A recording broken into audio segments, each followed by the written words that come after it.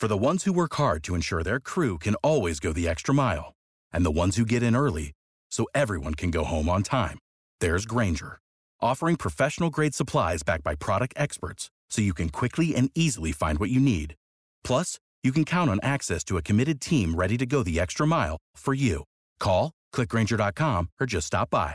Grainger, for the ones who get it done.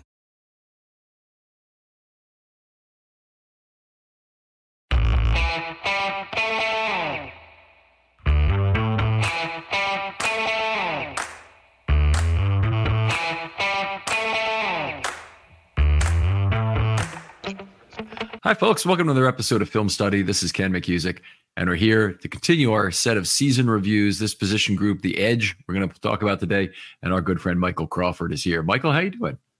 Doing great, Ken. Always a pleasure to talk some football with you.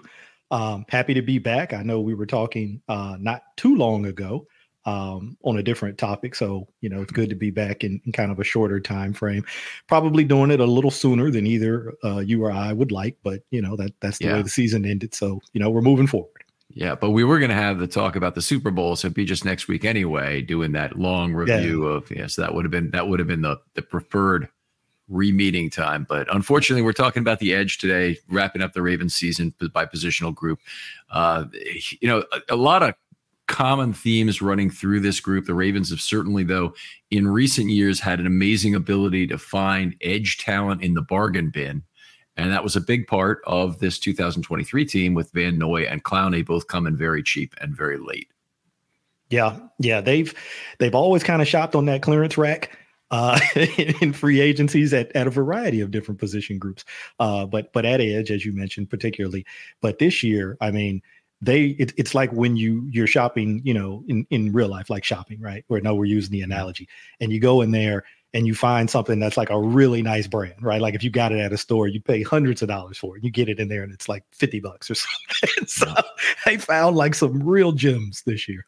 Yeah, outstanding. One of the other common themes that ran through McDonald's defense is we saw very few of the multiple tight end looks. And they had three guys in the rotation this year in Owe, Van Noy, and Clowney, who they would have liked probably at some time to get on the field together. They could have used, Atavius Robinson even as a fourth down lineman. But a combination of having some linemen who could rush the passer and synergize with those guys, and also the need, I think, to restrict snaps for all of them, kept them basically using two the entire year. Very little rush nickel, a few snaps, but very, very little of it. And I don't believe a single snap of race car all year. I have to go back and see if they had a single 4 OLB snap. If they did, I'm not exactly sure when it would have occurred because they never really had an abundance of outside linebackers for a game. Yeah, that was interesting for sure. If you'd asked me back before the season started, like even back, OTA's training camp, I certainly wouldn't have anticipated that. I mean, the conversation around that position at that time was way different than, the conversation we're about to have now. I mean, there was a lot of uncertainty. There was a lot of unknowns. There was a lot of, well, how's this going to work? Where's the pressure going to come from? And, not just the guys, which I know we'll talk about, the personnel, but then also how he deployed them, which you sort of just alluded to. It was, I guess this probably carries over to the defense in a more broad sense. It was just like the perfect storm season on defense in a lot of ways. Just so many things kind of came together to do something historic. It's going to be very difficult to replicate a lot of that because a lot of it, frankly, is based on health. The defensive line health was at an amazing level. They had the same 5 guys play every single defensive line snap the whole year, which I've never heard of happening before. That's absurd. It's crazy. And the outside linebacker, the big three, the Ravens have actually done this, I think, before with Owe when it was Houston and let's see, it would have been Owe, Houston, and not JPP. Who was the other one I'm thinking of? That's the third of that group who was providing them with some real pass rush ability. It was not JPP?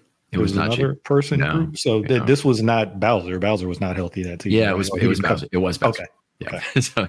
So that he's been out for a while. It's easy to do. And that's part of the frustration with this group. But as good as they were, they really could have been better. And two guys could be back. I'll say Bowser, obviously from the long NFI, which I think most people have already written off any kind of possibility that he'll be back, because he could be cut at a fairly significant savings. But also Ajabo, who missed every game after week 3, and honestly, has not really taken a step forward from his year 1 performance. Yeah, it's tough with him because, that first season, you kind of knew what the deal was in terms of injury. He came from the draft, suffered an injury, training for the draft, I think, or was at his pro day or something like that. So you kind of knew coming into the season, like, okay, we're not going to see this guy for a while. If we see anything this year, that'll be an encouraging sign. And we did, and he flashed a little bit, and we're thinking, okay, year 2, this thing's about to take off. And unfortunately, the injury bug bit him again. And now you are sort of resetting those expectations. You're like, okay, well, what are we going to get now? As opposed to coming off year 1, you're thinking, oh man, we're really about to see something. And now you're like, well, what are we going to see? So like the tone has changed, unfortunately. Yeah, it is very unfortunate. And the chance is not zero, obviously, that we'll see something from Ajabo the rest of his time. But at this point, he's kind of at a crossroads season already. It's kind of early to be there. I think he's actually changed how the Ravens view that NFI tag when it's on a rookie. So they placed it on Voorhees as well, and they did not offer any sort of an early back that would reduce his give a year of service credit effectively. Yeah. And so they did for Ajabo, which in retrospect was a big mistake. I mean, I don't think he gained enough developmentally from that year to justify the lost year. And now obviously with the injury after it compounds the situation. This would have been year 1. We'd be having much different conversation about Ajabo and his value to the Ravens still. But I think the Ravens have learned their lesson on this. I don't know that there's another player that they would, make that adjustment for. And they had more leverage over Voorhees because all they'd used was a 7th round pick on him. And if Ajabo had said, no, I'm not signing for that, and somehow decided it was in his best interest to go to the next draft, which I don't know how it would have been, then he could have, potentially been drafted by somebody else and signed a new contract and whatnot. But unfortunate situation all the way around. And it just is what it is, obviously. To get back to something good, what I really liked about this team was the compound pressures that led to sacks. And, at some points in the past, you don't have anybody who just get to the quarterback and take him down. But the truth of the matter is they missed a lot of sacks this year, and they were good missed tackles that led to these compound pressures. And, it doesn't even have to be a missed tackle, but just somebody gets pressure, somebody finishes. Yeah. I know we'll probably hit on that when we talk about Clowney for sure, but he wasn't the only one. There were other guys who had opportunities to kind of close and finish the deal and, weren't able to get the quarterback down. But like you said, did it in such a way that it allowed the next guy to actually finish the deal. And as Harbaugh likes to say, put the period on the end of the play. And so it was just like a swarm, it's like a Shark Week sort of feeding frenzy kind of situation with their pass rush this year, which look, it's great when one guy can just straight up win and get to the quarterback and get him down clean. I'm not knocking that at all. Obviously that's great, but there definitely is something to be said when you've got multiple guys getting there or around the vicinity of the quarterback, so that when one guy kind of gets a hold and slows him up, and now the quarterback has kind of got to reset and try to get his bearings, and there's another guy, closing in right on him. There's a lot to be said for that kind of pressure as well. Like you said, the compound pressures.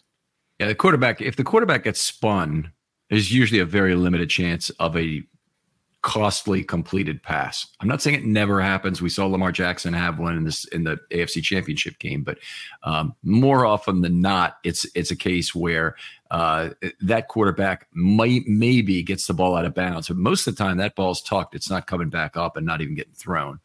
Somebody else is going to get there. And the Ravens had, as much as they had great starters, they had great closers this year, with Madubuike being, a big time beneficiary of it in terms of his sacks. Yeah, I think aside from a select few quarterbacks, you mentioned Lamar being one of them, Mahomes, we can probably name the names. I think for most guys back there, they drop their eyes, right? When that first guy gets a hold of them and they kind of shake that off, at that point, they've dropped their eyes and they're now just trying to survive and looking for a way to get down or get the ball out of bounds or get whatever they can. But there's these other guys, whether it be Madubuike, whoever else it was, bearing down on you. And I think that when you played the Ravens this year in particular, you saw a lot of guys sort of go to that immediately. Like so guys who maybe would be a little bit more willing to kind of hang in there, keep their eyes up, try to keep their eyes downfield. If it happened once, it's almost like it started to speed them up. And they're like, all right, I don't have time for that with this group. I got to just get down or get the ball out of bounds or get whatever I can. I mean, I can think about the Lions game. I think they kind of had that effect on golf. You can probably think about a couple different games like that where they just got the guys and they were just like almost tapping out. I don't want to say that because I don't think guys were doing that, but it gave you that feeling like these guys are just tapping out. Yeah.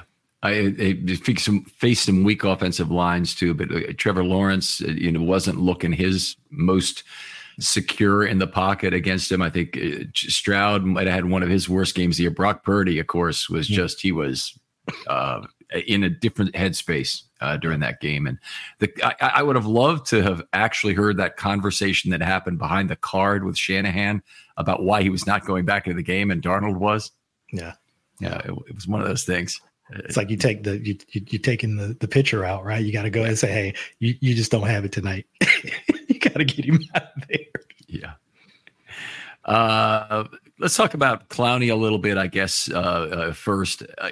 One of the great one-year signings in Ravens history for value. And it was an up and down year, honestly, for Ravens free agent signings. They didn't do well on some, but they did it well enough on the ones that hit that I think in aggregate, they got good value, even with a deal like Beckham on the books, who I don't think I can twist that anyway into providing value, or Yassine, who I don't think anybody would try and claim was a value at his price. Yeah, Clowney, just, the talent is there. Obviously, you see the physical talent, and he's a different type of rusher. He's a different type of pass rusher. I think for me, I felt like he's always been a pretty solid to maybe even above average run defender. I think that's always been a part of his game because he is super physical. That's one of the first things you notice when you turn on a game and you watch Clowney, even before this season. Like even in Cleveland, where, I guess, maybe he probably had a little bit of a down year last year by his standards or by other people's standards. But one thing that he does is be physical in the run game. And I think you and I have talked about this a little bit before. I think he's actually a pretty intelligent run defender too. He's got some of those Suggs qualities in terms of knowing how to knife across a blocker's face to set someone else up, like knowing when he can do that, right? Because obviously everybody has an assignment. They have a gap that they're responsible for. And you have to have an understanding that, hey, if my gap is, say, an outside gap, if I'm going to now knife inside, I have to know that there's somebody there who can cover me, or I have to do it in a way where the linebackers, let's use them, for example, are reading behind me and they're jackknifing off of which way I go, right? If I go in, they go out. If I go out, they go in. I think he understands that stuff. And I don't think he gets a lot of credit for that because you think about his name. I don't know how many people talk about his intelligence, particularly as a run defender, but I think he's a really smart run defender. So I always give him a lot of credit for that. I completely agree. Of course, putting him in the Suggs category is kind of like putting any starting pitcher today, anybody, including the Cy Young Award winner, in Sandy Koufax's category, because Suggs is the greatest run defender of our generation. Right. And the things he did just right. So clarify everybody out there. Some of those qualities, I'm not saying that he's Terrell Suggs, but some of those maybe instincts is a better way to describe it. Some of those instincts in the run game.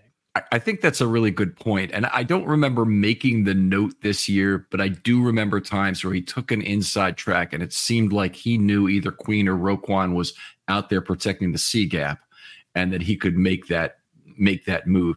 And, some of that you almost have to have eyes in the back of your head, but you don't really, because, there's only certain players who can block those inside linebackers. And if you have enough of a view of those guards and the center to understand, are they climbing and in a potential place to make that block. So I don't think he actually has to turn his head around to figure out if Roquan or Queen should be in the right place. But again, that's a case of a very integrated defense understanding what each other is doing and trusting the man behind them. That's something Ray Lewis always used to talk about with the 2000 team.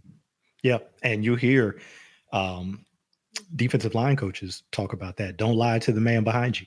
You know what I mean? they're on a string, right? Defensive line, linebacker, even back to the secondary. They're on a string. They're tied together, particularly in run defense. You can make the same argument for pass coverage, but since we're talking about run defense, so these are the kinds of things where when you understand not just the structure of your defense, but also the blocking scheme from the offense and what they're trying to do. If you can recognize though, then everybody can stay connected on that string, because now they know, okay, if Clowney's going to do this, now here's my adjustment, right? The linebacker, here's my adjustment. And then the safety's fitting off the linebacker. Okay, if Roquan's going to do this because Clowney did that, then here's how I adjust, so it keeps everybody connected on that string. And I think he's just really good at that. And then as a pass rusher, I think we've seen, I don't know, I have not looked at his numbers. Maybe he had a double-digit sack season somewhere else down. I don't think so. Okay. I think this was career high at 9.5. Right? Let me take a look real quick. But okay, because he's always been a different kind of pass rusher. He's not that bendy, burn the edge. It's not T.J. Watt. It's not even Myles Garrett. Garrett's like in a whole nother category, but he's not that sort of flexible turn the corner kind of guy. He's a little bit more of a power rusher. But I think this year you actually saw him with maybe a little bit of a deeper arsenal of rush moves. And I know we'll probably talk about Chuck Smith at some point, but yeah, I think, there was a lot to attribute there to Chuck. Because when you think about it, particularly when you think about Clowney and Van Noy, Chuck was kind of that guy towards the end of his career. I mean, I think he had like 58 or 59 sacks in his career with the Falcons.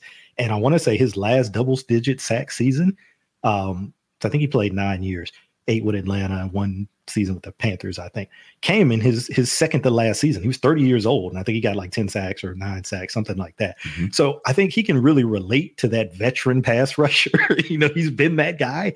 And obviously being a specialist the way that he was before he joined the Ravens, more so than what a position coach can do, because I think they have some limitations in terms of time, in terms of, maybe certain things that they want to teach. But a specialist who's doing this outside, right? You come to me, I'm going to design a plan specifically for you, your body type, how you move, the things that you're comfortable doing. So I think just coming in with that kind of approach where, hey, I'm going to help you almost in an individual development plan. I'm taking something from my day job kind of terminology, an IDP, right, for these guys. And I think you saw the benefits, not just with Clowney, but with all of these guys. Yeah.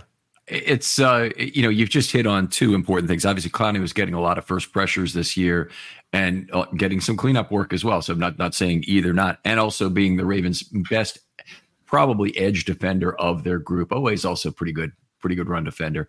But the situation is similar to McPhee a few years ago, that McPhee came in here back in 2018, I think that's right, and played 2018, 2019 with the Ravens. He got hurt fairly early in that 2019 season. But in 2018, he was pretty much there for the whole year, played a lot more snaps than he had for any time in the recent past at that point. And the problem was that the Ravens, he was their best run and best pass defender. He's their best pass rusher, and he's their best, run defender at the time. And you wanted to have him on the field all the time.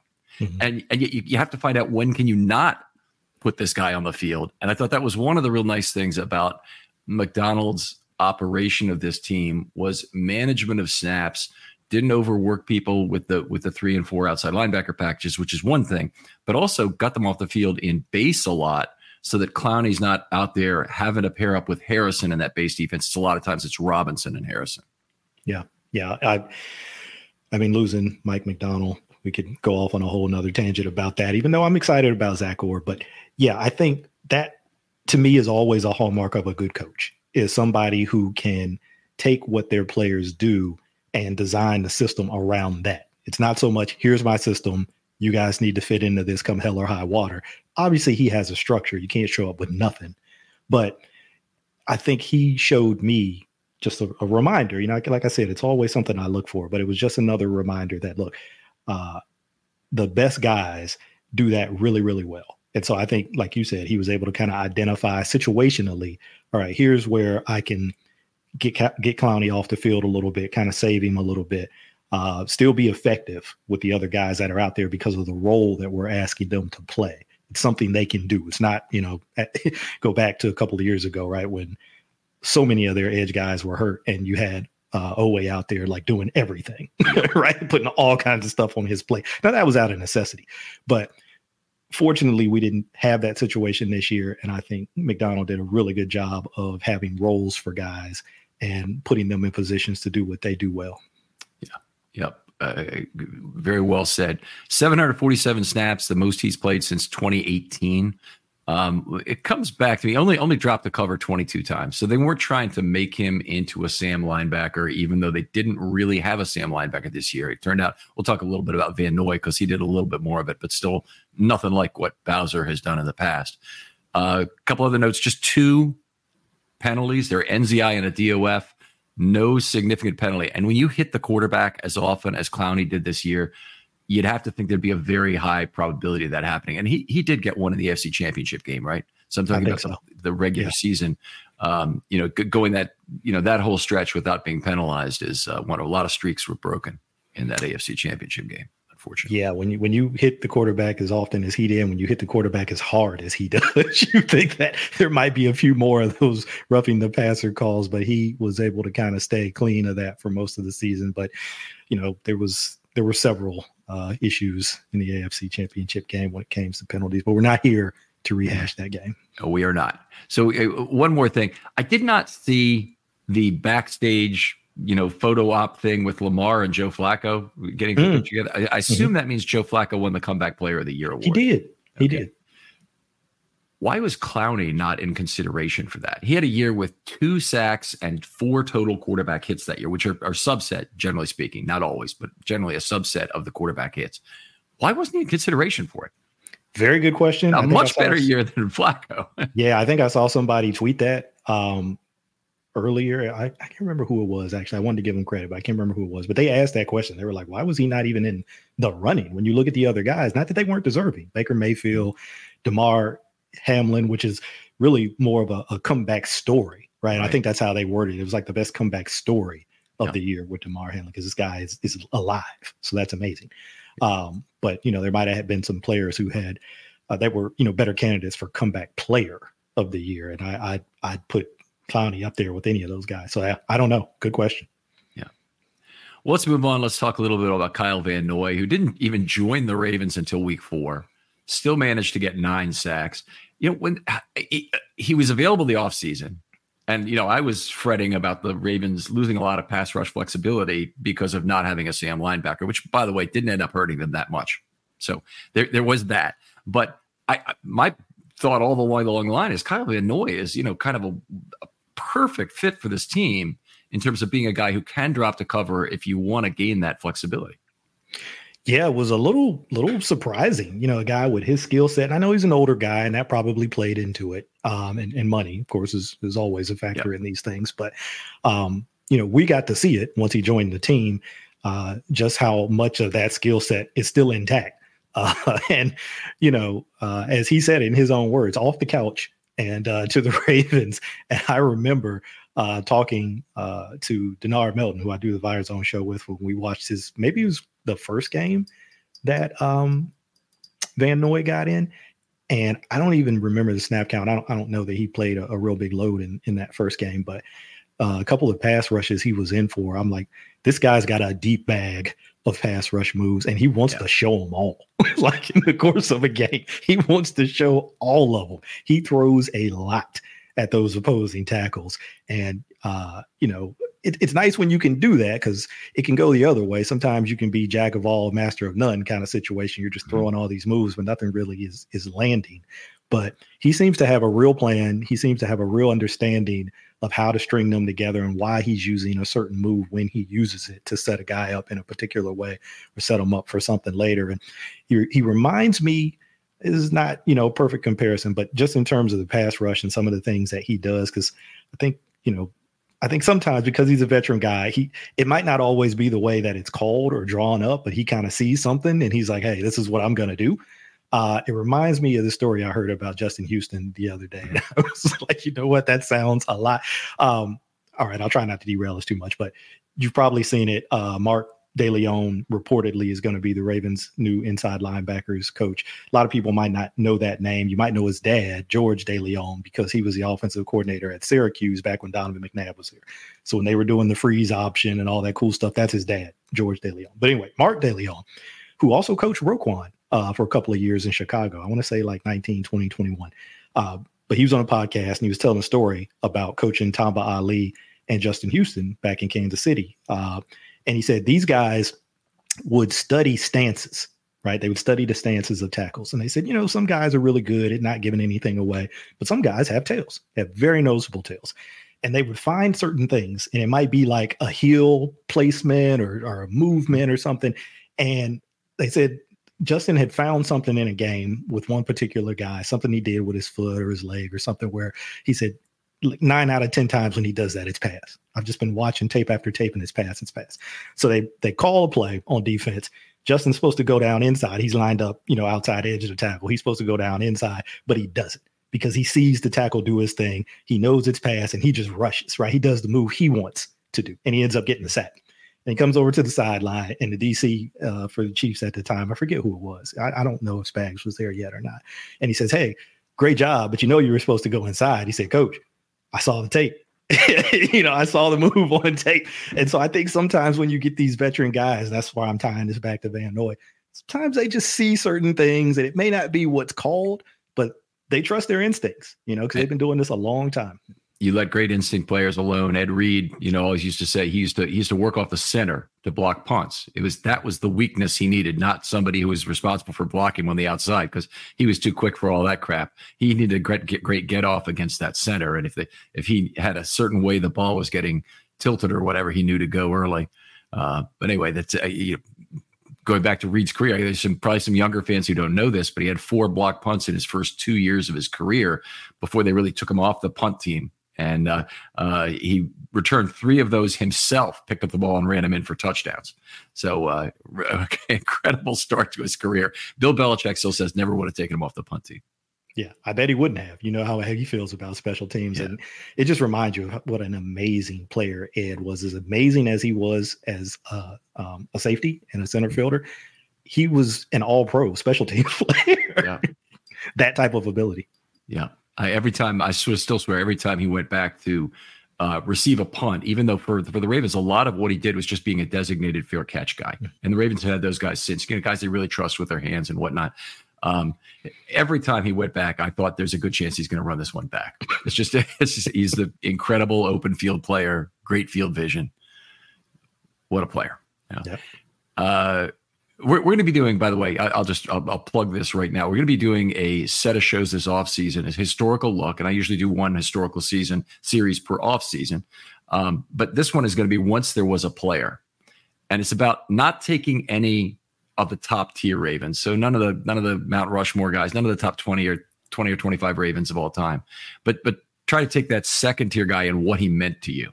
So I'll be asking you for a player at some point, Michael. I really want to hear who you'd like to. Hey, Tommy Zbikowski, Haruri Nakamura. Those are my kind of guys. Dimebacks. So yeah. There you go. All right. Let's see. Van Noy, I think we saw terrific instincts in the screen game, in addition to just a bodacious spin move. We saw you alluded to a lot of his moves there. Made some good run plays, but honestly, I didn't think he had that great a year as a run defender. But that 4th down slip inside against the Texans to beat Juice Scruggs, that was something. Yeah. And those are the kind of plays that he's going to make against the run, right? As contrasted to Clowney, who you line a tight end across from him, he's going to destroy that guy. Yeah. That's not necessarily Van Noy's game. It's a little bit more about slipping blocks, quickness, angles, that kind of thing.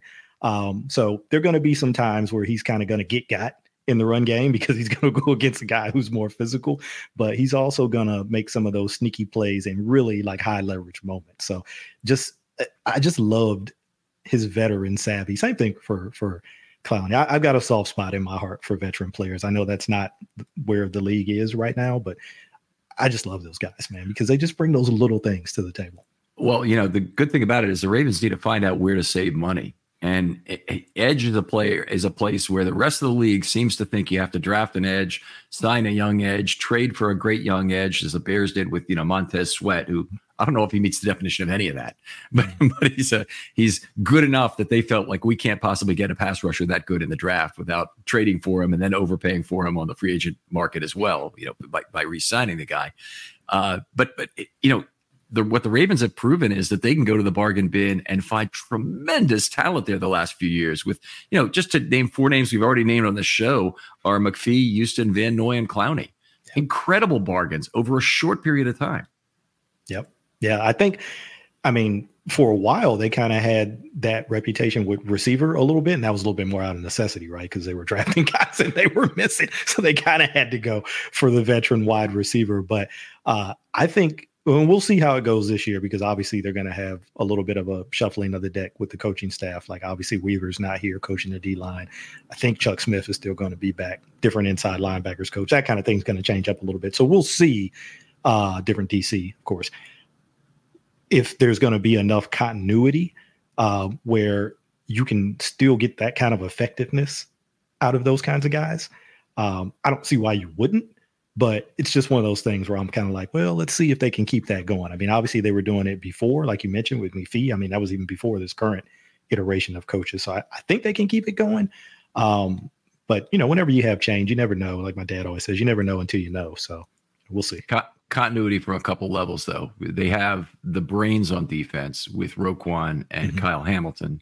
And I think Marcus Williams as well. A healthy Marcus Williams is a guy who knows where he's supposed to be on a football field certifiably on a play-by-play basis.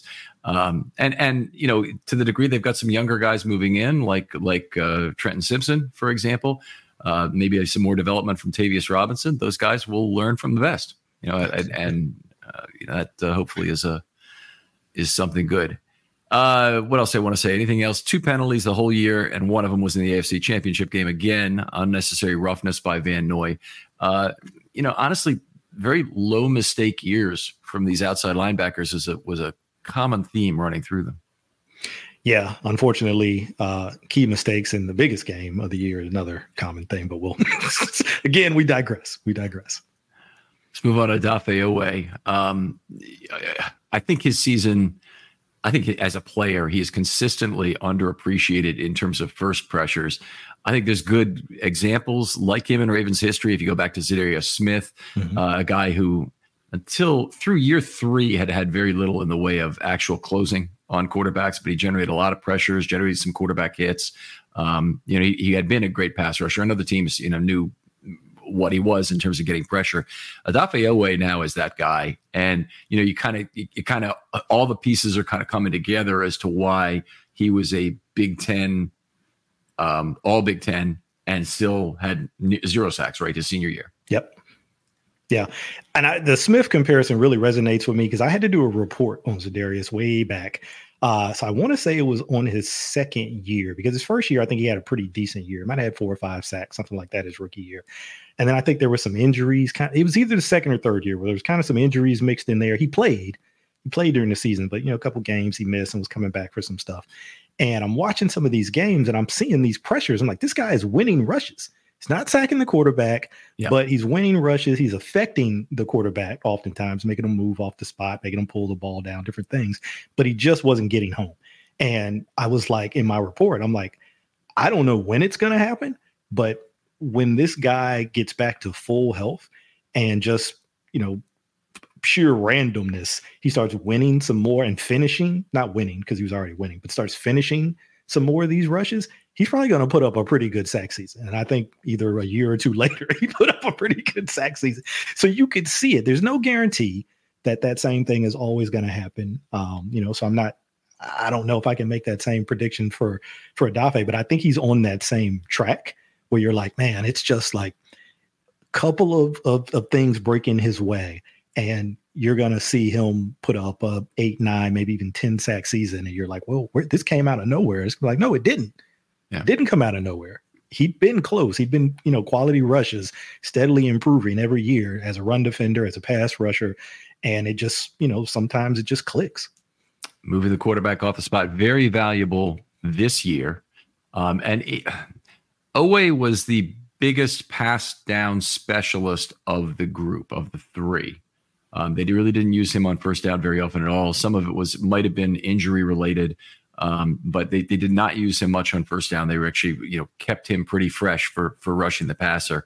Another great spin move from him that's very reminiscent of Van Noy. And it's not that we never saw a spin move from Oweh before. It just looked a lot crisper this year. So I wonder if there's something about how he's setting it up by getting to the body initially, which is allowing him to get the better action on the spin, get free quicker with that. So maybe part of the plan in working with Smith that he was able to improve that move. I think he's definitely improved it technically because, like you said, we've seen him spin before, but just in my opinion, what I was seeing, he was spinning in place. He wasn't gaining any ground with the spin, right? So typically you're going to, if it's an inside spin, I've seen him do both this year, inside spin and outside spin, which is, I love the outside spin. It's maybe not always, but it's just a fun move. But to focus on the inside spin, if you can attack that sort of outside shoulder, right, and get the tackle to turn, and then as you work back inside, gain ground back inside towards the quarterback. Don't spin in the same place, right? Like a top.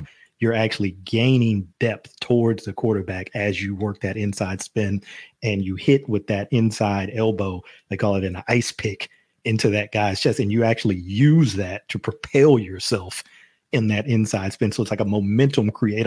It hits the guy, which kind of further knocks him out, but it also propels you inside more. So I think you can see some technical improvements to that move this year. And again, we've mentioned Chuck Smith his name a couple times this year. Not a surprise that there are going to be technical improvements when you got, arguably one of the better pass rush specialist teachers in the league who comes to work for you. Yeah. Snaps were significantly cut, including his pass rush snaps this year. But in terms of his relative drops to coverage, he dropped to just over 5% this year, where he'd been at 13.1% last year. Nobody. They were desperate for a Sam linebacker earlier last year when Bowser was out, right? Bowser was out last year, right? At some point. Yep. Yeah. Okay. And they were down there. They were down to Houston and Oweh pretty much for at the only for a while there. So they needed him for that. This year they didn't, and I think it really helped. Of the edge group, his snaps were the most effective of any group that was on the field. And what I mean by that is they allowed 4.4 yards per pass play when he's on the field. And that was the lowest of any of the edge players. And it's not I don't normally tout that statistic because I don't always think it means so much. But for players like Kyle Hamilton, it does mean a lot. Yeah. It really matters whether Kyle Hamilton is at slot corner or whether he's on the back end. Is a huge difference for the Ravens. And I think it matters for Odafe Oweh. He's the guy they really want on the field on third down. And they did a good job of getting him there on the obvious passing downs. Yeah. And again, just you mentioned how it matters. That particular stat matters a lot with Kyle Hamilton, and the film really supports that number. Yep. I think you can say the same thing for Oweh. I think the film supports that number because he does win rushes. I know people, I got a name in my head. I won't name this person, but there's a couple of people I know is, almost Oweh, right? Is what they like to call him. And I'm like, okay, I get it. It's a fair criticism, but when you're winning rushes at the rate and the frequency that he's winning them, you are still affecting the quarterback. And like you said, if you can do that, move him off his spot, get him to drop his eyes, get him to hold the ball, that's just going to help the defense, whether that helps another rusher, whether that helps coverage, whatever the case may be. Those do help. It's something that there isn't necessarily a stat category to track that, but it definitely helps. And I guess there can be. There's anyway, I don't want you to go into it, but there is NYOA is available out there on the NFL GSYS site. So if you want to find out for individual plays, at least it used to be. I haven't checked the entire year to make sure they still publish that. But net yards over average, it's for down and distance, similar down and distance situations. How does a single player's performance relate to league average? And so the Ravens have a whole bunch of players with plus because the Ravens defense overall is very good. And so, and bad defenses, so they have a whole bunch of negative numbers. It's kind of like looking at plus minuses for hockey that even good players for bad teams are -8 or something in hockey. And that's, it's just the nature of the game and how it is. But some good stuff out there if you ever want to look at NYOA. I'm thinking of doing a series this offseason, Mike. I wonder if you'd be interested in doing one of these where we go through kind of sources of information that are available for people who want to do analytics of some sort, and go through, hey, you can get this and you can sort this in this way, and you could drop this into a CSV, and you could do certain things with it. But I think that'd be a fun episode to do. Yeah, sure. No, I'd be interested in that. And I'm pretty low tech when it comes to that. But I get a lot of stuff from Pro Football Reference, and import a lot of that stuff. But obviously, NFL Fast R, for the guys way smarter than me, they're pulling tons of stuff off of that now. So yeah, that would be a fun one. Yeah.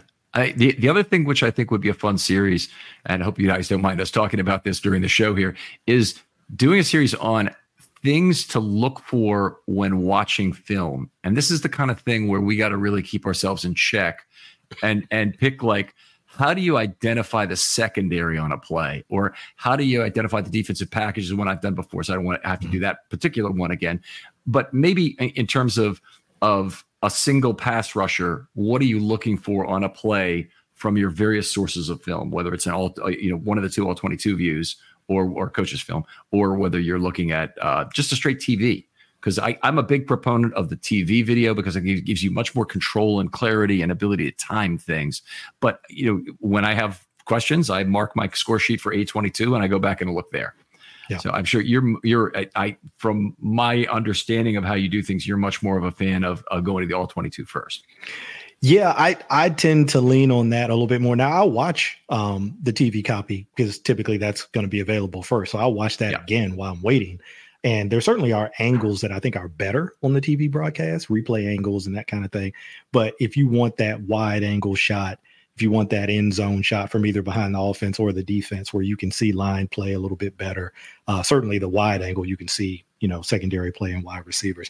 It's like anything else, right? It's almost like this conversation we have between data and film. It's like, it's not an either or.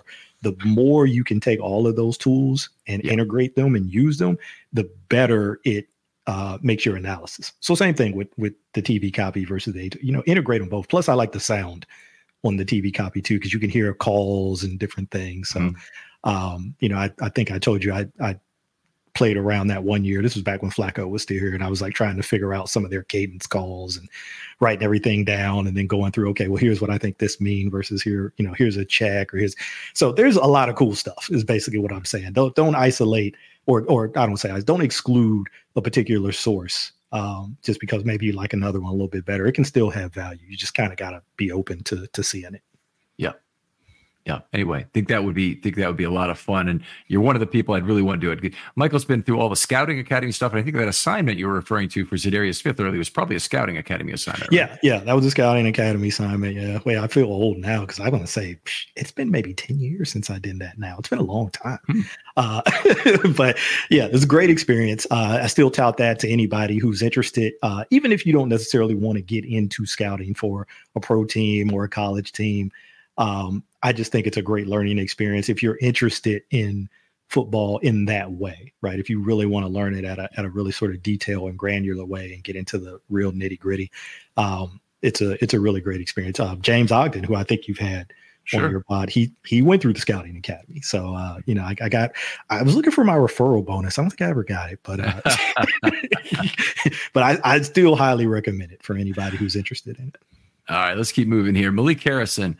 One of the interesting things about Malik Harrison is I don't really think he's an inside linebacker anymore. I think he's moved full time to the outside, really reshaped his body this year. If you look at the roster, he lists at 259, which is a little bit too big to carry if you're going to try and play Mike. You know how to book flights and hotels. All you're missing is a tool to plan the travel experiences you'll have once you arrive. That's why you need Viator. Book guided tours, excursions, and more in one place. There are over 300,000 travel experiences to choose from, so you can find something for everyone. And Viator offers free cancellation and 24/7 customer support for worry-free travel. Download the Viator app now and use code Viator10 for 10% off your first booking in the app. Find travel experiences for you. Do more with Viator. For the ones who work hard to ensure their crew can always go the extra mile, and the ones who get in early so everyone can go home on time, there's Grainger, offering professional-grade supplies backed by product experts so you can quickly and easily find what you need. Plus, you can count on access to a committed team ready to go the extra mile for you. Call, click Grainger.com, or just stop by. Grainger, for the ones who get it done.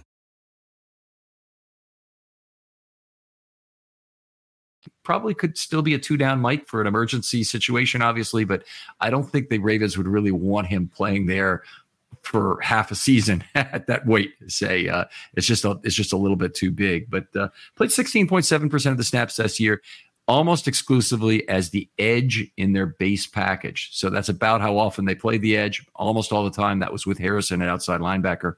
Great snap divider, the snap eater in terms of what he did often on the field with Robinson on those plays. Yeah, I know it's kind of a limited sample size, but I was really happy that they found a role and, he was willing to sort of fit that role. Because like you said, he kind of had to bulk up from a body type perspective to probably be his most effective in that role. Because, up until this year, it was a little bit of trying to figure out where he fits best. And we're going to try him here and we're going to try him there. And it just seemed like there wasn't a real clear role for him. Again, I mentioned it before, kind of a jack of all, master of none, sort of situation for him. But this year, that edge in the base package, I think he found, that's kind of his home right now. Not to say that he couldn't do anything else, because I think he is, a guy with a flexible skill set. But I really liked that role for him because he's another guy who is physical at the point of attack against the run. So I think that was a really good fit for him. Yeah, very, very heavy run set of downs that he played, obviously almost exclusively first down, second down, second and medium, and third and fourth and short. He came in for some of that as well, but basically a very specific role.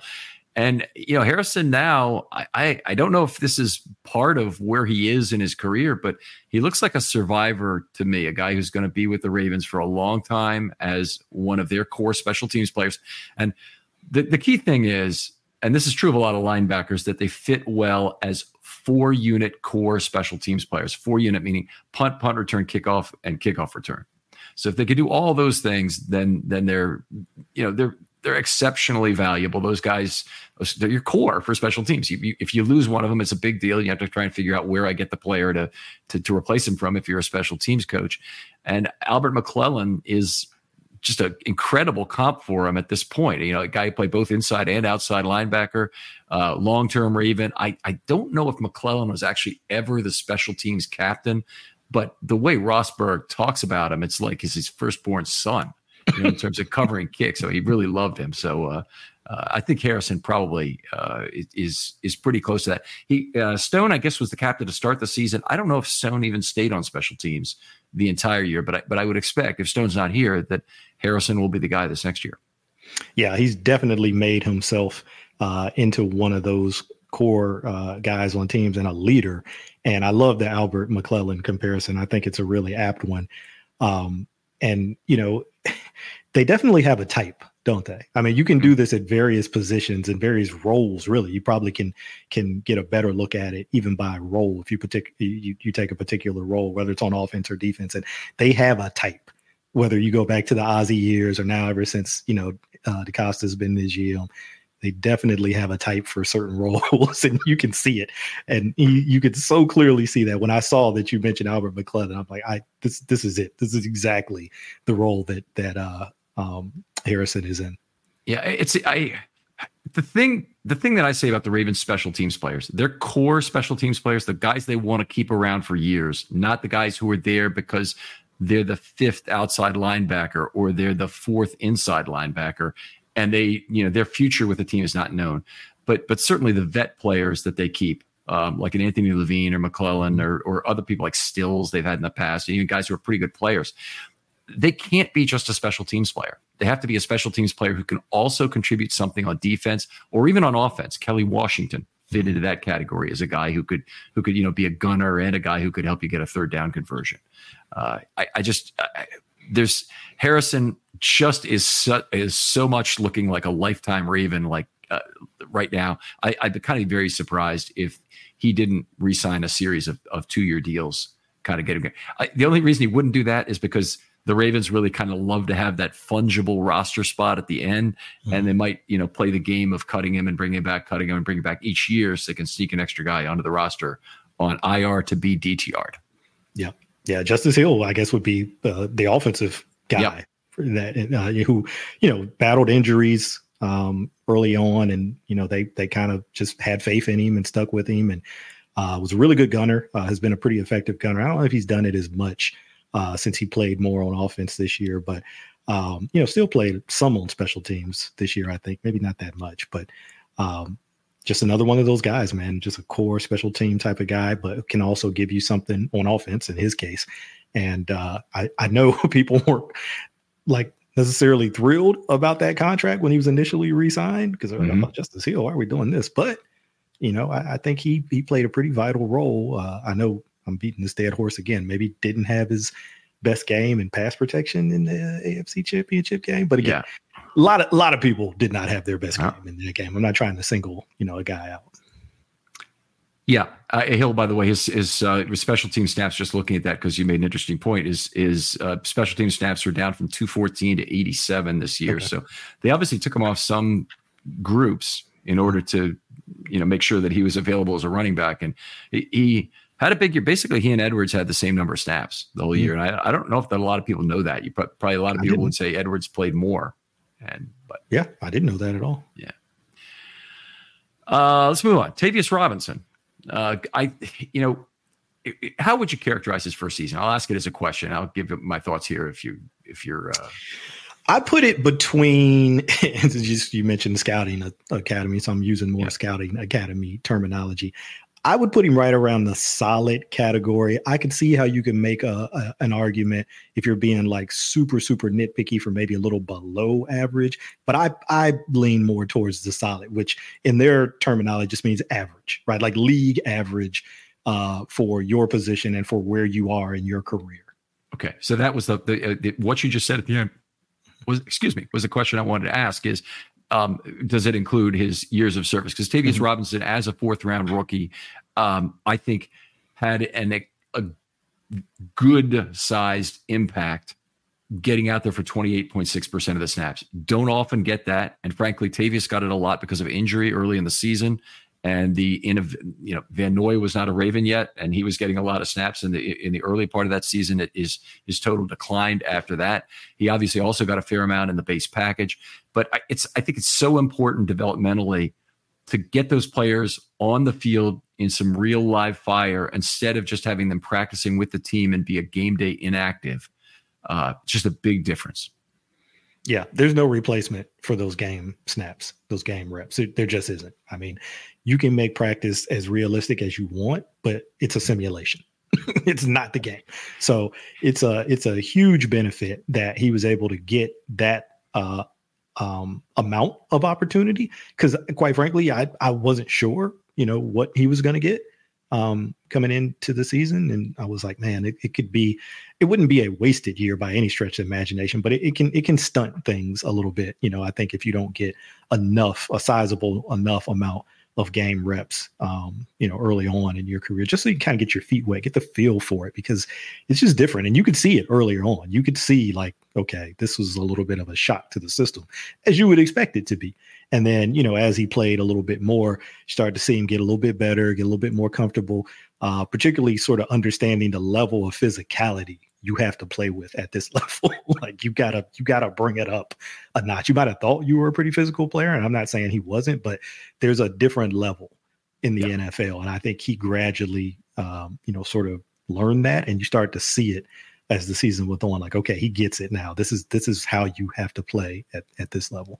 And he was a little bit older as a rookie, is my recollection. I'm not looking at his age right in front of me right now, but one of the things I thought we were getting with him was a little more grown man strength already present. But certainly by the beginning of next year, he should really be in a position for that. And I'm hoping, he's the kind of player I really hope he seeks out some individual position coaching or position coaching period. I'll say, whether it's in one of these camps or whatever he might go to, just would have a lot of value for a player like him to, keep keep working on it, first of all, year round. And I know players want time off. They want to do other things. And these camps, they don't last like 3 months or anything. You probably go for them for 2 weeks, right? If it's a offensive line camp or whatever. Yeah.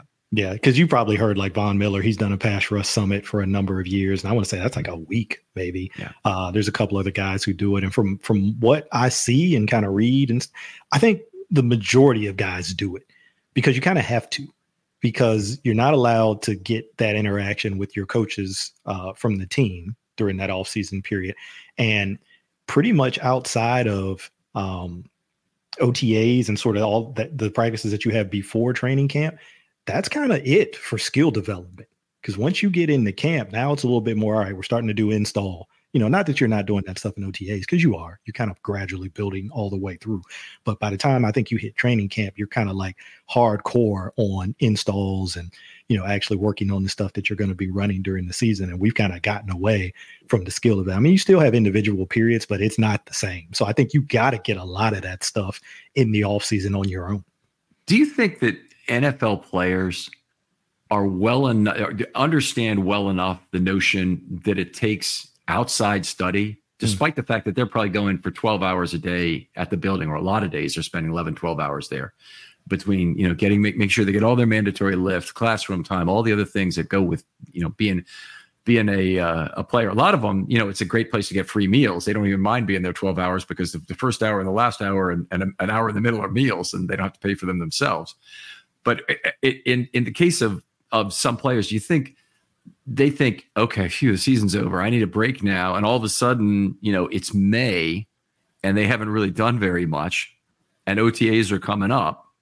And I get the feeling that even with agents and what they can tell a player and how much they'll listen, and even what teammates will maybe tell them, that some players don't necessarily want to put themselves through the off-season grind it'll take to be a great football player. And some of them have other interests. I mean, they want to go to broadcasting camp, or they want to go to other things. I mean, I can understand the desire to go to an internship to get your business career started. Yeah. If you want to be in banking after you retire. It's just a 12-month a year job.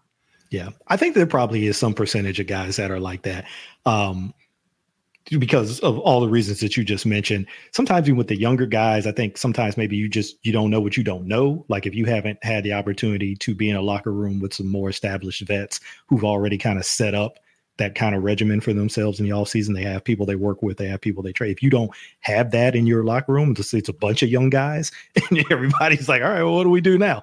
I think they could maybe fall into that a little bit too. But I think a lot of the sort of young vets to certainly more established vets who've been around for, let's say, 3, 4, 5 years and up, they probably figured that out either on their own or by, learning from, an older vet on the team. And I just don't know that you can last very long in today's league if you're not doing that.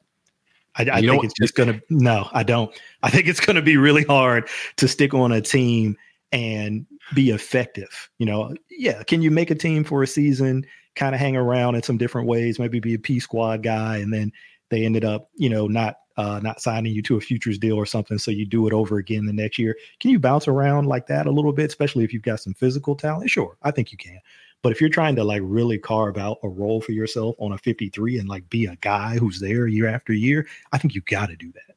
I almost think you have to. I don't think you can get away with not doing it anymore. Right. You don't want to learn your lesson by being cut, and it's particularly being cut for the last time. But, there's Kyu Blu Kelly. I don't know if you know this. He's now on his 4th team. I knew he'd moved around a couple times last year, but I didn't realize it was up to 4. Yeah. So he got actually, I was surprised to see this. He got signed by the Commanders in December, but he was with the Packers and one other team before the Packers. It was Seattle. Yeah, it was the very first one. Yeah. But I've heard a couple people, and these people who maybe a little bit more plugged into this kind of thing than me, who say that that's kind of the common thing that they hear when they have an opportunity to talk to players, or current players or former players. Like, you have to do that on your own because you're not going to get enough of it with the team. You're just not to get to, to become the type of player you want to be. Yeah. Takes outside study. And you know what? I don't even think that's unusual for any highly paid profession in America. I mean, if you're a doctor, you go learn about how to do new surgeries or new procedures or anything you might be able to charge from, or how to run your medical practice, because nobody's going to tell you the business side of that. You're a lawyer.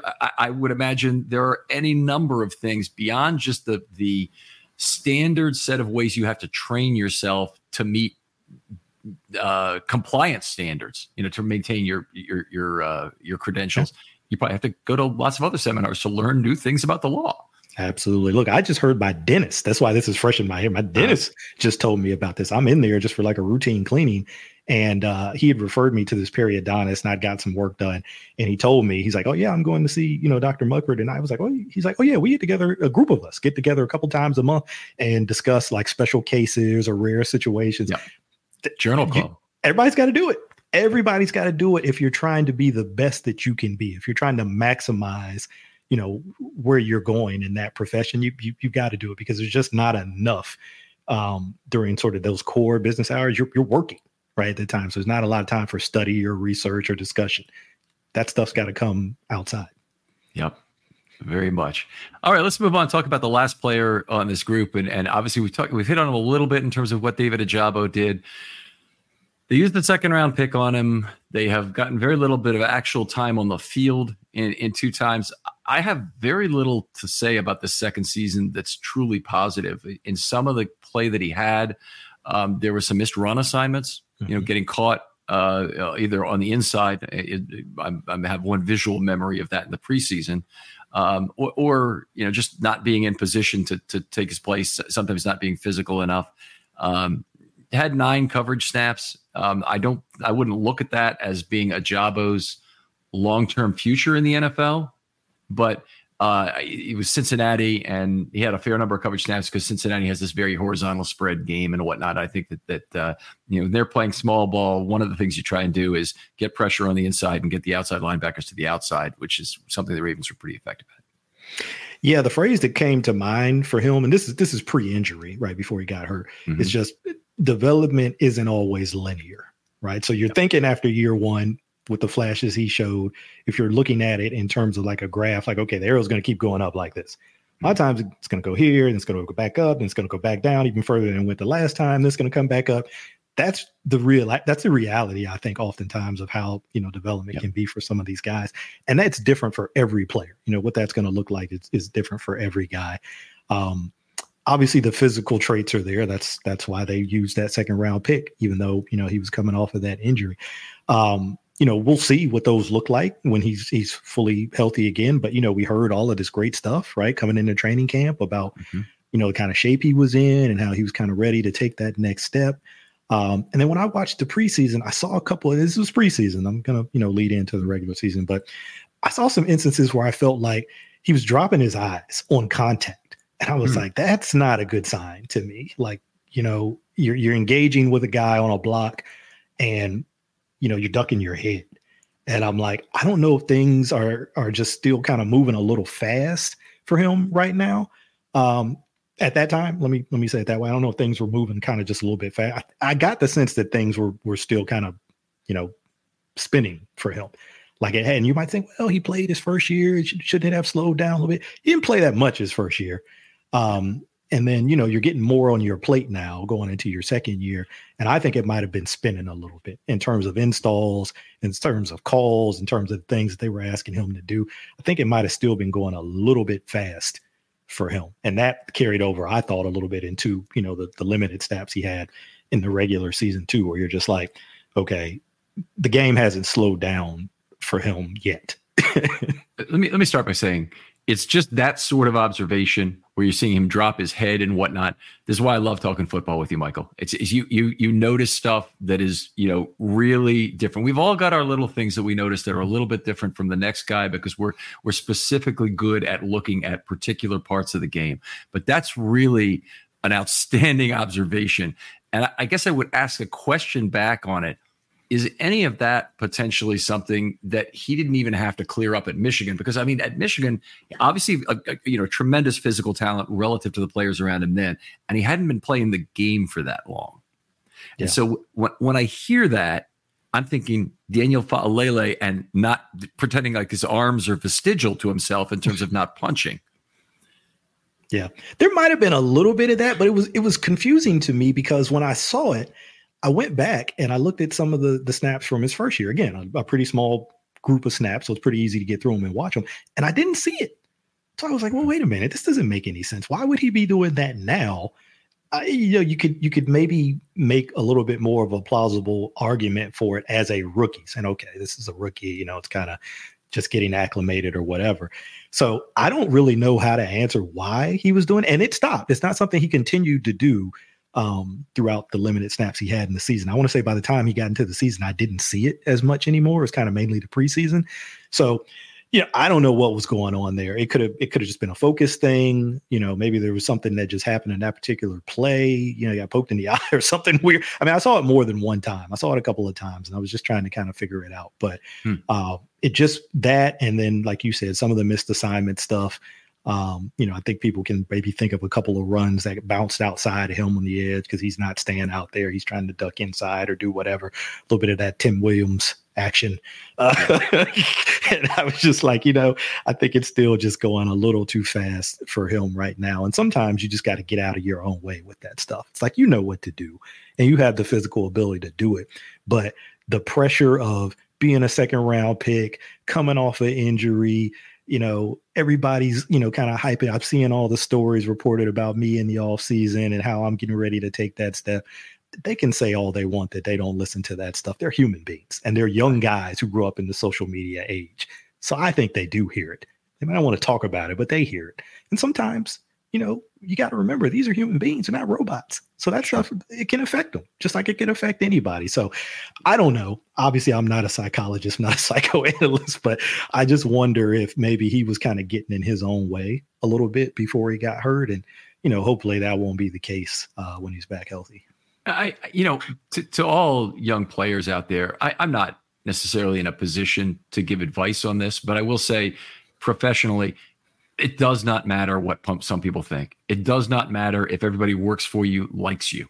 Okay. I would prefer it, in terms of working environment to work with. But if somebody doesn't like you and it's because you think they're not particularly good at their job, well, first of all, you probably have some work to do to get rid of that person and some things to do. But in the case of Ojabo, if there's a bunch of people out there and you felt the need to go to John Harbaugh or something and say something about it, because first of all, he wouldn't be the appropriate person to go to. His first reaction is going to be, hey, look, it's part of the job. It's a fair comment situation. I look at the thing Odell Beckham put up, a day or two ago, talking about how he played 30% of the snaps and he this and that and get off my back and blah, blah, blah. I didn't know. I don't even know if that was in response to someone.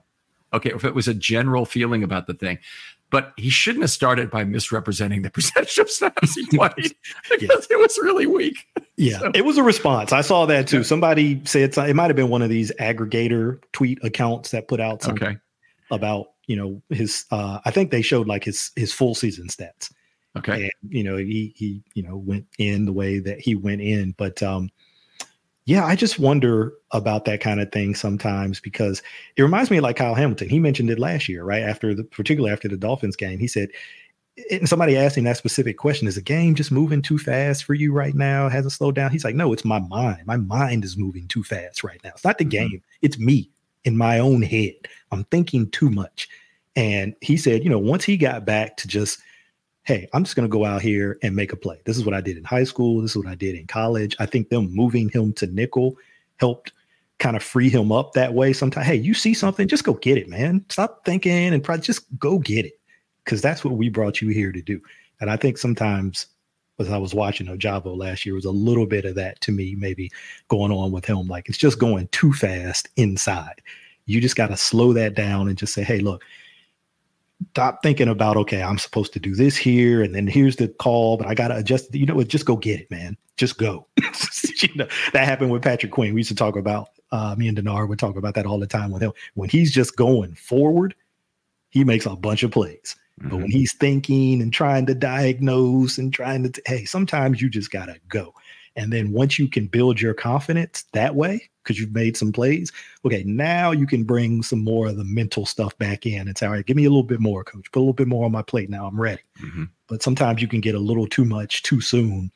and it actually slows you down. That's why you'd see plays where Josh Bynes was getting to the ball before him. And we know that Patrick Queen can run right by Josh Bynes. We know that. But Josh is at that point, obviously, in his career, it's apples to oranges, right? Where he's seeing it and it's like instant. I see it, I go.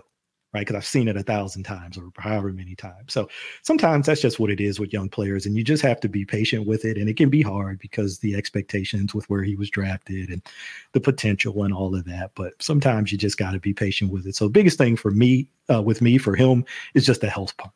I just really hope that he's able to have better injury luck and stay healthy, because I think the physical ability is there. All right, outstanding. We'll move a little quicker now. Some other guys who had snaps this year. Bowser, we talked about. Percentage chance he's back. Let's just cut it at that and not take any chance really discussing him. Percentage chance back? I'm writing mine down right now. Oh, man. I got to be below 50. I got to be in the 40s probably. Okay, I would say that's very high. I'd take the wager if you're offering 3-2 kind of thing. But I think lower. I think it's more like 10. Ooh. And I almost think the Ravens have to. I think the Ravens are really pissed off about what happened this year. The Harbaugh clearly, with two players this year, was really openly upset with the questions. And I can't tell whether he's upset with the questions because he's upset with the player, which I think was definitely the case with J.K. Dobbins, or he's upset with the questions because he just kept getting them, which was at least the case with Bowser. But it may have been also that Bowser, for whatever reason, the Ravens got into some sort of pissing match with Bowser about when you have to come back in order to come back at all and get credit for the season, blah, blah, blah, blah, blah. The Ravens didn't want him back for just 6 games, say. And I don't know. I don't know what the Ravens really wanted out of this time. But they basically, I think they gave Bowser a deadline from what I can gather from what occurred. And Bowser just did not feel like his body was ready, and it's his prerogative. But it's something that probably I think there's a real chance, based on the way I hear Harbaugh responding to things, that the bridge has been burned. Yeah, and the reason that I put it as high as I did is because of what you just said. I just don't know. I don't know if it is more on that side where relationship has been damaged and there's kind of some ill will on either side or mistrust on either side. Then yeah, I think you're right. I think it's super low. But if it's just purely injury related and just some sort of weird set of circumstances where there's more to the injury than what we've been, told as fans, which is fine. I totally get that. But it's like with Ronnie, right? There was more to that than we initially thought with Ronnie's injury. Right. And, when Ronnie spoke and said, oh, whoa, wait a minute. Nah, it wasn't just that. There were some other things that were going on too. So maybe there's something like that there. I don't know. Yeah, with Ronnie, I don't think there's ever been a question about how the injury occurred either, because we all saw it happen in that game in 2020. Or actually, almost none of us saw it happen because it was a COVID game. I did happen to be there, but it was a craptastic, set of circumstances that led to that ankle. And then we know a lot about things not going right on the rehab and whatnot. I think part of the reason they may be pissed off with Bowser may have to do with how the injury occurred, which I have never heard stated. Yeah, we don't know. Yeah. So, we did hear the Suggs Achilles years ago was pick up basketball game or whatever, and they didn't want to sour that relationship. Bowser's situation, an incredibly talented player, which would be the reason, they'd want to try and get him back. But it just seems like it'd be a big risk, for $5.5 million that they can save, which they proved this last year that they can spend pretty effectively. Yeah. I honestly, I just don't see it happening. But yeah. Hey, if people are betting, I'd say they should go with your number. All right.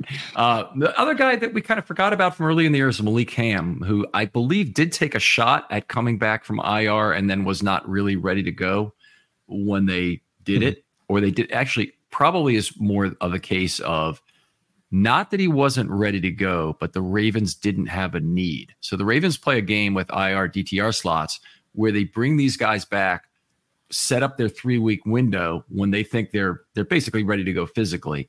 And if the Ravens then suffer a different injury during that 3-week window, then they activate him. And in Hamm's case, they did not. And so they just sent him back to IR to finish the season. I think he has a future with the Ravens. In particular, I think he's a guy competing for a spot this next year. Yeah, definitely flashed some in the preseason. I mean, you heard a lot of good reports. out of camp about what he was doing, even in those practices that weren't when they got to the point where they weren't necessarily open to the public. So I definitely think that there's something there. We saw he's got some juice as a pass rusher. He's definitely got a little juice. He's got a little package of moves that to me, that's always a good sign with a really young player when you're not shy about using moves in a game. Because some people, you can tell they're just like, I've done this in practice, but I'm not sure if it's going to work in the game. So I'm just going to bull rush. I'm just going to bull rush over and over and over and over again, right? And it's like, no, it's okay. This is the time to do that, right? You're in the preseason. I know you're trying to make the team. So you don't want to make a mistake and look, foolish or get pancaked or anything like that. But I feel much better about young guys who are willing to try some of that stuff in a game. Because to me, that's a confidence thing. That's like, hey, you know what? Hey, balls to the wall. I'm going to try this. And if it works, then everybody's going to see what I'm capable of. And if it doesn't, hey, I'll go back, to the lab and I'll work on it and I'll try to get better at it for the next rep. Ham, one of the guys who'll be around next year, one of the guys who won't is Jeremiah Moon, who got picked up by the Steelers after he was cut. Kind of unfortunate situation. I don't really feel like he has any kind of a big time future with the Ravens. And if he suddenly becomes Harrison with the Steelers, they would be really upset about it. But I don't really foresee that happening this time around. Yeah, got some run, mostly probably injury related, right? This year when he got the opportunities that he got. So another, good experience from a game rep situation. And, obviously had some size and some length. So had some intriguing traits, but, he's a Steeler now and, we'll see where it goes. We'll go another set of percentages here. Percentage chance Clowney and Van Noy individually are signed. And I know these are not independent numbers because if they sign one, they probably don't sign the other. It's probably either or it might be either or anyway. I want to say higher. I wanted to go higher on Clowney, but he's been on this 1 year sort of mercenary thing for a while now. And that just might be the mode that he's in, regardless of how good a fit he might think that he had with a team. I think that's just kind of the mode that he's in. But I think he likes Chuck Smith being here. I think he likes this defense. So I'll go 50 on him. I'm going to go lower on Van Noy. I'm going to go probably 30 on Van Noy. I got 25 on both. I think the Ravens want Clowney back. I just don't think they're going to be able to come to an agreement. And the Ravens have so many mouths to feed this offseason. So many ways to figure out how it gets done. The bus in this parking lot puzzle, that long strip that you have to figure out how to get along around is the Madubuike contract. Yeah. If they can figure out, if they tag and trade Madubuike, for example, opens up a lot of options in terms of how they spend their money. Yeah. If they just allow Madubuike to walk, which I'm definitely not in favor of, that would open up a lot of options in terms of how they do things. But the Madubuike tag is gonna be a very large thing for them to process off as quickly as possible. Yeah. And you're right. They got a sweetheart deal on Clowney this year, and you're not getting that deal now. Right. No, completely agree. And maybe there's another guy who wants to come to Baltimore and rejuvenate his career at age 31, and fantastic. Let's see what's out there. Everybody else wants young pass rushers. They say we got him in the draft and we don't get him at all, and great. The year 5 option on Oweh, we didn't talk about this early. It's just over $12 million. I think it's a no-brainer. The Ravens take it, whereas I think they almost certainly will decline the one on Bateman, which is a little bit over $13 million. I do think either of them are potential long-term re-signs, with Oweh probably being slightly more likely. But Bateman, I think even after year 4, could be signed to a price-appropriate multi-year deal with the Ravens. Where would you – I'm not asking for percentages this year, but do you agree on the 5th-year options, which get picked up, which doesn't? Yeah, I do. I agree with the way that you laid that out. I think, particularly in lieu of how things went with Queen, I don't know that they – I guess they do regret the decision, but, every situation is a little bit different. So with Oweh, I definitely think that they pick it up. Bateman's interesting to me because I don't know. I can't help but feel like there's still something that's not right with their relationship. There's something that's still not quite, he had the little dust up with EDC, back over the summer, and, they said they talked and everything was patched up. They were good, but I don't know. Something still just doesn't feel quite right to me there. So we'll see. They've been very positive on him. Looking at the aggregated stats and especially a lot of the secondary stats that I'm not always looking at all the time during the season, Bateman had a very tough year, and it was a good amount of high trust plays he made for Lamar were the really positive things about it, but still had some drops. I think that, the one thing about Bateman that is kind of frustrating to me is Lamar does not seem to trust him to go get the football and keep it away from the defender. And that the way that I think that shows up is he seems to overthrow Bateman more regularly on deep throws, whereas he has a high degree of trust already in just a few throws with Likely for him to go up and get the ball. I can't say it hasn't been borne out either, because the passer rating throwing to Bateman for the season was only 61. Or 61, 66.1 is one of those two. It's really bad though. As opposed to 140 roughly throwing to the tight ends this year. So pretty amazing year for that. We talked about bargain bin shopping. Ajabo, we know he needs to move forward. Harrison and Robinson, you think they continue with that in terms of managing snap counts? Obviously that works with a lot of different more senior personnel that they might otherwise have. Yeah, it's a nice card to have in your hand, to be able to deploy those guys that way. So yeah, I'd agree with that. What do you do in the draft at edge in particular? Well, I think they'll probably take somebody. I mean, they tend to like to keep that position stocked, one in one way or another. I think probably when they took Robinson, I don't know if people necessarily thought about him that way. Maybe a little bit more of a down D lineman, like an end. Old school sort of DN type, but I think he has a little bit of flexibility to stand up a little bit too, in certain situations. So, the body type, could vary, but yeah, I think that they'll take somebody. I don't know that it necessarily has to be a first round guy. I mean, we always say it depends on how the board falls and who's there. So you can't rule it out. But it's a good year. If you need a tackle, it's a good year to look for a tackle right now, because it's reportedly a pretty deep group. So I could see them maybe, kind of what they did with Tavius, taking somebody a little bit later in the draft. And then of course they'll probably always take some UDFA swings at that position too. So, you can never rule it out in the first round, but I probably think it happens a little bit later. Be my guess too. Is there a bigger need than offensive tackle for the Ravens this time around?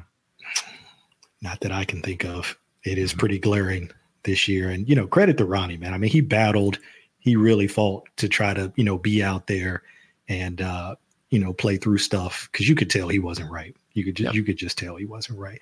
So credit to him and Moses. I don't want to shortchange him either, but yeah, they had a really good year. It's time to make a move at that position. Right. The Moses, I think, is the thing that was just a really breath of fresh air is he's played 2 great years on a 3-year contract. There's not even a single peep about him being a guy you might cut in the 3rd year, where the value from cutting a player typically is, because it's usually their largest salary, biggest savings, et cetera, et cetera. With Stanley, I was right on the fence at midseason about whether or not they were going to be able to pick up that what essentially is an $8.3 million savings they could harvest by cutting him. The last 4 games of the year, I think, solidified it for me. They want him for 24. It's going to ease that transition. Yeah. It'll make the barrier costs of entry a little bit lower in terms of draft capital. I think they could go a little bit later and get a 2-year plan. I still think this year they have to get a guy who can certifiably play left tackle. Not a swing man, not a guard center, not a versatile offensive lineman. Screw all that crap. They need a left tackle. And if he plays some other position his first year, that's fine. But he's got to be the left tackle who will get us, probably $20 million of savings on Ronnie's contract in 2025. Yeah, and that's probably going to mean you got to do that with a pretty high pick, a first or second round pick.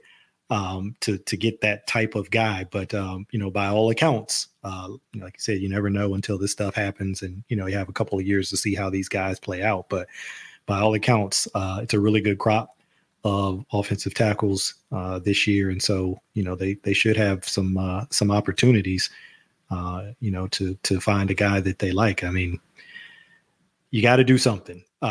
Is, no disrespect to Pat McCarry or Daniel Falalele, because I think, again, any particularly with Falalele, guys can always improve. That's one of the things that I learned a lot in the scouting academy. One things that Dan Hatman used to always remind us is, you can't look at these guys statically. You see them 1 year, and regardless of what you think of it, whether it was good or bad, it's not going to stay that way, more than likely. So you got to be willing to readjust, as time goes on, and always keep in mind that there's an opportunity for improvements. And I guarantee there's an opportunity that guys can always improve. So that could still be the case for Daniel. And, we know what McCarry is, just a solid guy. You can count on him to step in if you need him to, but it's probably time to start to turn that page. Ronnie has been hell of a player for them, hell of a player. So like you said, it would be nice to have him back for next year, and then where you could kind of transition a young guy in. Maybe you even do the rotation thing with him if they want to continue to do the rotation thing. I don't know how they feel about that, but it could be like Jimmy Smith and Marlon, right? You kind of work Marlon in a little bit, phase Jimmy out a little bit, and then Marlon takes over. So maybe it could be, an approach like that too. So we'll see. I wouldn't rule out the possibility, by the way, Stanley even gets to a point health-wise where he could be extended. The Ravens honestly just need to be prepared for it. It's too big a nut in 25 to overlook it in the Lamar Jackson second contract era. Yeah. They have to figure out how they're going to find money. And there's another big name that'll be included who I'm going to talk about in the next show, and that's Mark Andrews. Who, it's a big decision is coming up in 25 about him. So he's, even though it's not fair, he's played extraordinarily well. He's now at a crossroads season in 24, playing for his future, I think.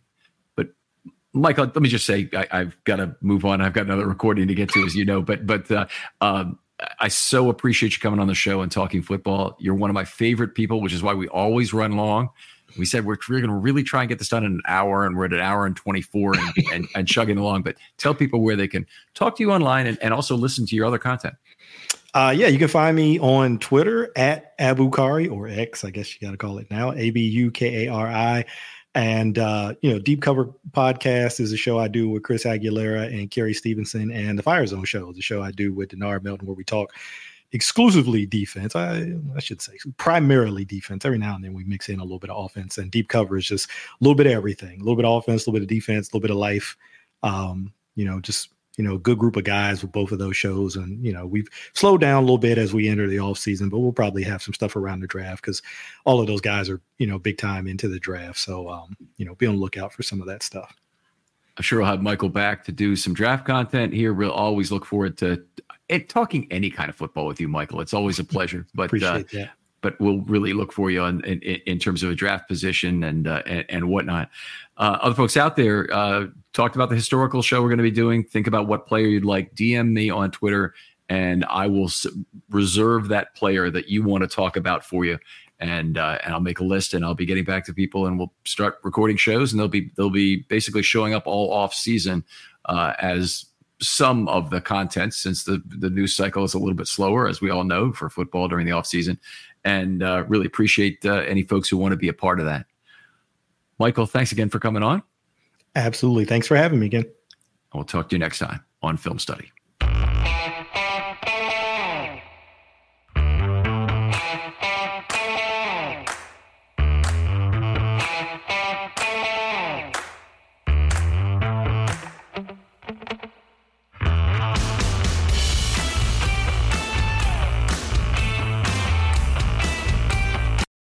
For the ones who work hard to ensure their crew can always go the extra mile, and the ones who get in early so everyone can go home on time, there's Grainger, offering professional-grade supplies backed by product experts so you can quickly and easily find what you need. Plus, you can count on access to a committed team ready to go the extra mile for you. Call, click Grainger.com, or just stop by. Grainger, for the ones who get it done.